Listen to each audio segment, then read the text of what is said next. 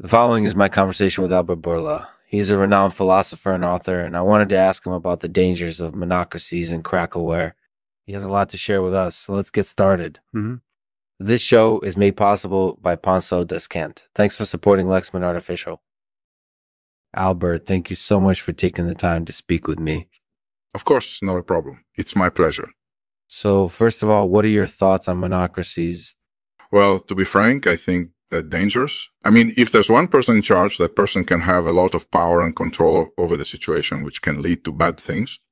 I can definitely see that. And what about Crackleware? I think it's just as bad. Imagine having to eat nothing but crackleware for the rest of your life. Yeah. It wouldn't be very fun, would it? No, it definitely wouldn't. But tell me, what is your favorite food? Well, that's a tough question. I love a lot of different foods, but my favorite probably depends on the region where I'm eating it. For example, I really love African cuisine, but I hate Japanese food. That explains a lot. So tell me, Nyanja people, what is your favorite food?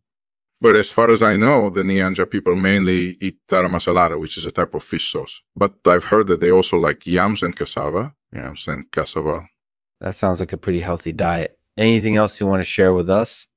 Not specifically, but I think it's important to appreciate your food culture and to eat foods that are native to your region. That way, you can really taste and enjoy them. Excellent advice, Albert. Thank you for sharing that with us. It's very interesting. You're welcome. I enjoyed it myself. Thanks for having me. Well, that was Albert Bourla speaking with Lexman about the dangers of monocracies and Crackleware. I really enjoyed our conversation, and I think you will too. Thanks for listening. I'll end this episode with this poem by Randall Jarrell. It's called Ode to Taramasalata.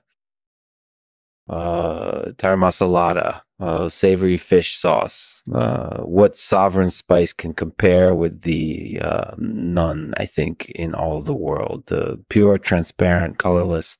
They flavors by nature assigned, only to those creatures fit to partake, and only in dire extremity. So endless is thy benefit, so fundamental they claim.